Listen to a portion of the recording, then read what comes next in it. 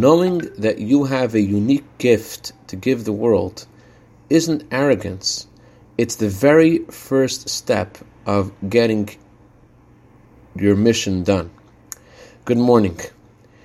When the spies returned from their trip to Israel, they came to the Jewish people and they said, "The people there are huge. We were like grasshoppers in our eyes, and so were we in their eyes." They looked at us like grasshoppers.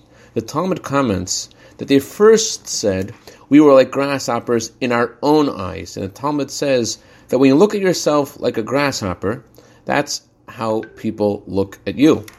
Instead, the Talmud says, you got to look at yourself and realize something.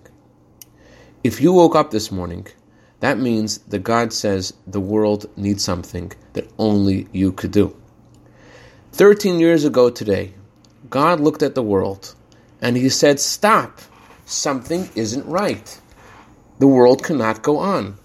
There's something that only Max Lurie could accomplish." And he sent Max to this world, and today is Max's Bar Mitzvah. Mazel tov, Max, on your Bar Mitzvah. And you got to realize that you got something to give that no one else can.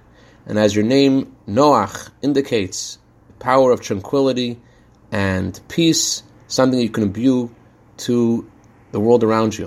I'd like to also wish Mazel tov to Mr. and Mrs. Yoshua Tei in honor of the Brit Milah of their son today.